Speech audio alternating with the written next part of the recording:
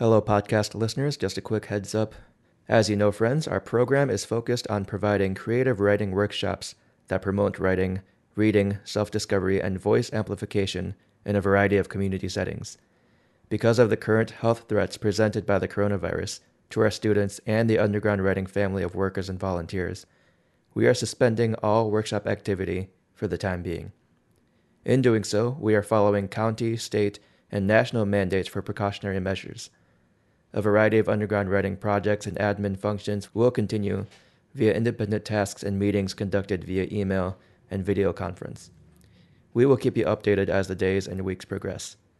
Thank you for your interest and impact on our students and the underground writing community.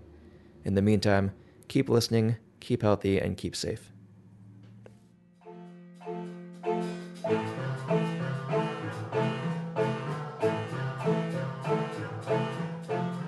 Welcome, friends. This is the Underground Writing Podcast for the week of March 16th, 2020. I'm Matt Mallion, Director of Underground Writing, a program offering creative writing workshops in at-risk community settings. We work in places in which people have been speaking but not heard, thus resulting in voices forced underground.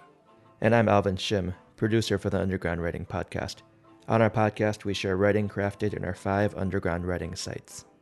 And I'm Elizabeth Riley. I'm a local teacher and a graduate student that's been working with underground writing. And listeners, stick around for a couple weeks. You will hear more from Elizabeth Riley. We've just finished an interview with her that will be coming out March 30th, and we've asked her to stick around for this episode. Today we're reading 2 pieces that originate from late 2019 in a series of workshops that revolved around the myth of Icarus.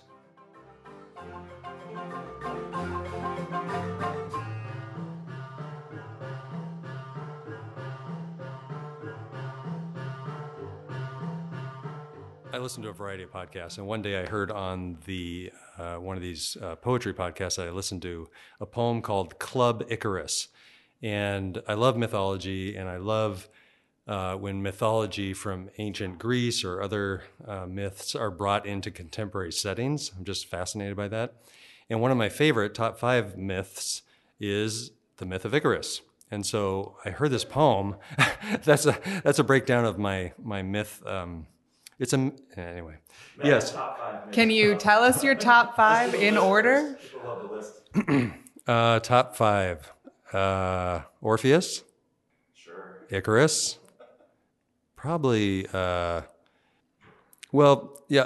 myth that intersects the story of Orpheus and Persephone, and if I could go on a tangent here, but if you haven't listened to an album called Hadestown, one word, Hadestown, it is brilliant, and it's become this Broadway sensation. Yes, on top of I've that, listened, and it's good. It tells us Orpheus myth, and it's so great and beautiful, and originally produced, I believe, for a small theater on the East Coast, and then became an album, and then it became this Broadway sensation by Anais Mitchell. I don't remember. I believe that's her name, was the coordinator of it. And then she had a bunch of people like Greg Brown and Bon Iver on there. And Annie DeFranco.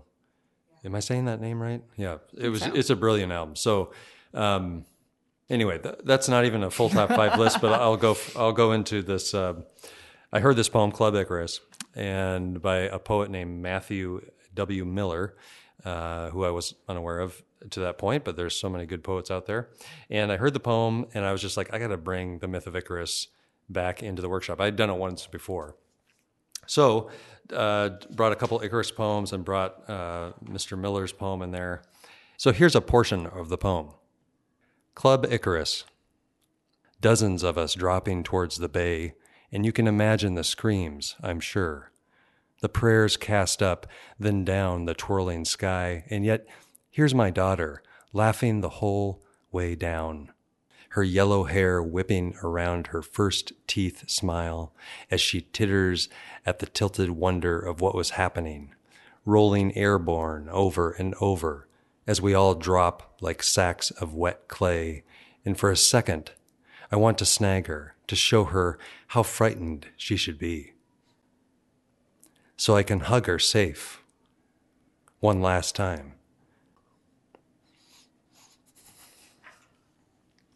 So I found that poem extremely moving.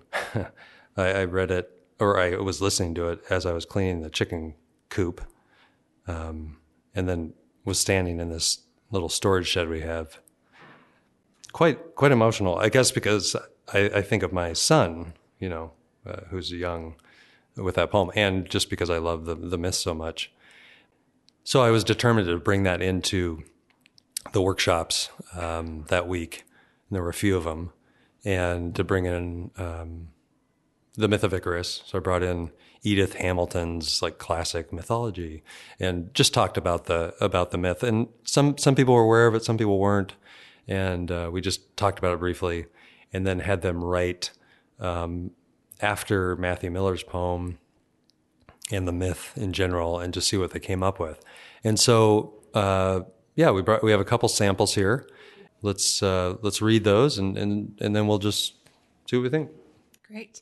So the first is by Edward from the Skagit County Community Justice Center. Icarus Moment, Cursed Feathers. Cursed feathers of mine, why are my wings broken, my feathers on fire, and my life cursed? And then the second is from E from the Skagit County Juvenile Detention. Icarus Moment. The people in the courtroom glare, and babies cry while the new cameras pointed directly on me. I offer my freedom as payment, and the huge crowd takes it, but aren't satisfied. Everybody's had an Icarus moment, but they all seem to forget theirs when they see me with snipped wings and handcuffs and nothing left to offer. Yeah, the students got into talking. We got into talking about, was Icarus's, well, in one aspect, as a failure of these. His dad told them, Daedalus told them not to fly too close to the sun with his wings of wax, and of course that's what he did. Mm-hmm. And so, in a sense, it's a failure. And we had talked about him showing up in contemporary settings, with the fun imaginary kind of trip that he was still out there swimming, maybe, and he'd made it out into the shore or whatever, and just like how that might be embarrassing or that sort of thing. And so the students connected in on that subject and others too. Can you read the first one again, the real short one? Yes, definitely. Icarus Moment, Cursed Feathers. Cursed feathers of mine, why are my wings broken, my feathers on fire, and my life cursed? Yeah, I think, and I didn't bring in a writing for me to read, but I brought in, here's at the end of the workshop, here's what one of the students said. I learned that I can relate to stories thousands of years old, and they can still touch my soul. And so I think those writings that you read, that's what's happening. They're seeing themselves in that story. It's bringing out their own experience and emotions, and they're relating to this myth and this mythological character in ways that really contemporize and give emotions to current experience. Yeah. They're empathizing in a way that sees something that's mythology as a reality in a way. Yeah. There's no more potent story than the parents telling the kid, don't do this one thing, and then the kid doing it. It's exactly what happens in the Garden of Eden also. God says, you can do these things, don't do this one thing. And then I think the next sentence, oh, they did that thing. And we've all done that. I've certainly done that. I have a kid, and he's 8 months old. He's done that. And that's what that second poem really gets at, is that cry for everyone to remember that they've done that. And that it's a kind of human experience that we've all had that moment. Yeah, and I like how that poem you're pointing out by E there, really, there's a call for justice too, right? Because we, in our judgment of others, especially in a courtroom setting that a lot of our students experience, like there's a judgment being passed, but if we're all really honest, are we all not capable of being in that same position? Yeah. In one way or another, And I think the student really points it out well, in really a poetic way. Definitely. Is there more in the original telling of Icarus? Like the wings just melt? Well, in Edith Hamilton's telling of it, which is it's a survey anthology type of book that's really classic text. And listener, if you're interested in this text, it's at every garage sale ever. That doesn't mean it's not good. It's very good. It just is at every garage sale. It is accessible. It's awesome. Yeah. Kind of the story like Icarus. I haven't heard too many tellings of the myth that don't leave Icarus in the ocean, unless it's a contemporary kind of retelling in a creative way. Yeah, I've definitely only heard that, and it's intriguing to think of a different ending and the possibilities there. Yeah, it's fun. Yeah. It's fun. Well, that's a good prompt. If you want to keep this going, we could flesh this out. There could be a few different interpretations.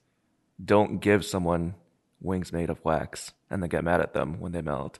Because of course kids are going to be excited and fly high, or adults or anybody if they have that. And I think if he doesn't end in the ocean, or if he does but is rescued or something, then there's a layer of hope that the original doesn't have, if there's some other ending. Yeah, it's a good prompt about like having the student write what happened. Yeah. You write an ending. Yeah. And some of them might choose a disaster. He just sinks, but some might have an interesting kind of commentary. It was a really rich discussion, and I remember being at the jail, and it was a women's workshop. I remember asking the students, and it was actually this student who I just read, the 1 or 2 sentence quote. She wrote a piece that I'm not going to read on the air just simply because we don't have her permission form for reading an entire poem. But we asked the student or students to take the position of someone viewing Icarus, and Icarus has made it, still alive. Put yourself in the position of the viewer of Icarus at that point, and tell about him. And this student just went against that prompt idea, which is awesome, and just did her own thing and came up with this indwelling Icarus, that she was Icarus. And this was before the juvie workshop. Wow. And it was just like, oh my gosh, of course. Of course that's a better, students are going to identify with that perspective. And then she talked about, I too have felt like this with tattered wings and naked and afraid and just like people staring at me, and it was a little hard for her to share, but it was beautiful. And it was like everyone in the room was nodding. Like we've all had those moments of feeling completely awkward and out of place. Can you read that second piece again? Yes. Icarus Moment. The people in the courtroom glare and babies cry while the new cameras pointed directly on me.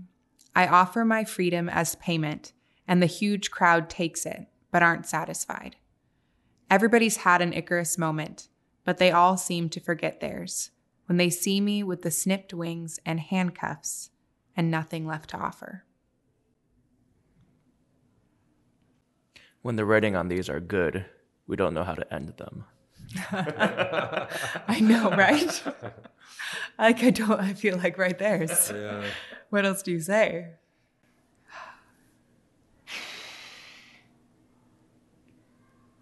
I think that there's an ability for them to see something that so many people can't, just that shared experience, and ask for that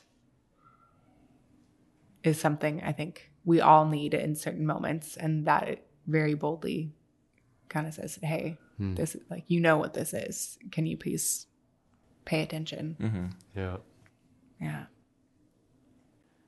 And this is stretching the metaphor a little too far, but in a sense, I feel like a lot of our students come in the workshop room, feeling like that student ends the poem, saying, snipped wings, handcuffs, nothing left to offer. And the students at our sites of incarceration aren't handcuffed. But I feel like physically they're not handcuffed, but I think they enter the room feeling like that. And I feel like one of the things we do is give them wings back. Yeah. To fly with their imagination and to like was said recently in a quote from one of our students, to fly and have freedom, it's a moment, it's a time, a set aside, a time apart where they can do that. Yeah. And I think that's part of, if that was the only thing our program ever did, it would be worth it. Yeah. To connect it back to the Icarus myth, it does kind of allow them to imagine a different ending, but for their own lives. Yeah. What if what if I fell to the ocean, but someone caught me? What if there was, they hardened one on the way down and I flew away? Yeah. Yeah. It kind of gives them another, because both pieces have that idea with the wings being, one was snipped, one was broken, but yeah, that they can't fly anymore.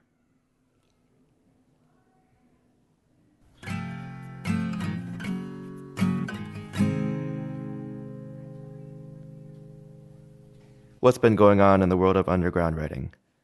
We have a few things to update you on, and these are upcoming events. April 18th, we will be with our Migrant Leaders Club site students doing a reading from When the Dust Rises, which is our second anthology, specific to the Migrant Leaders Club site. We'll be doing a book reading at the Lopez Island bookstore on April 18th. If you happen to be on Lopez Island or live there, it'll be at 5:30 to 7:30. 5:30 to 7:30 p.m. at the bookstore there on the island, April 18th.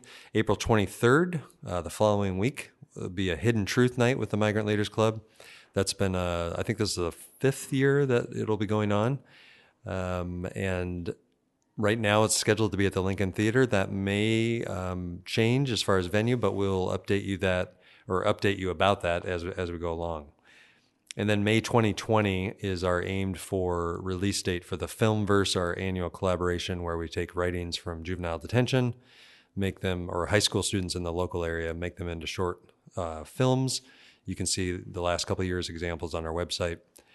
We're aiming for May 2020 to have an event to debut this year's films.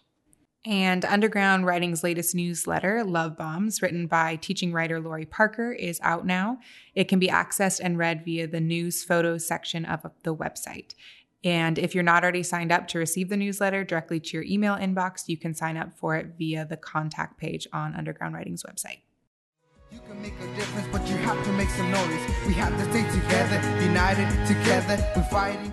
Today's featured writings were new pieces by students from our Skagit County Juvenile Detention and Skagit County Community Justice Center sites. You can read more student writing from these 2 sites, along with our other 3 sites, in What No One Ever Tells You, Underground Writing's first anthology of student writing, available for ordering via our website. We'll have another episode for you in a couple of weeks. Let us know what you thought of this episode. Send feedback via our email address, podcast@undergroundwriting.org. Connect with us via our website, undergroundwriting.org, and spread the word about our work by mentioning us on social media.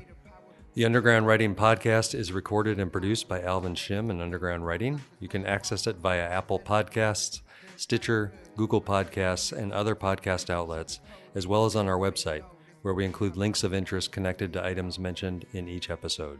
The introductory music for this podcast is Cool Number 2 by Walt Hampton, as performed by the LaVenture Middle School Marimba Band here in Mount Vernon, Washington. And the music you hear at the conclusion of each episode is provided by Luis Lopez and the Migrant Leaders Club in the Mount Vernon School District. I'm Alvin Shim. I'm Elizabeth Riley. And I'm Matt Mallion. Thanks for listening. Dividing, elimination, deportation, racism, discrimination. How can you not say that we're free when our freedom's based on limitations? Dedication, perseverance, you know that there is hope. Hatred from the people is something you can provoke. Life is full of misery, just let it pass by. Nothing is impossible except living life twice. That could be a good ending. That's a good idea.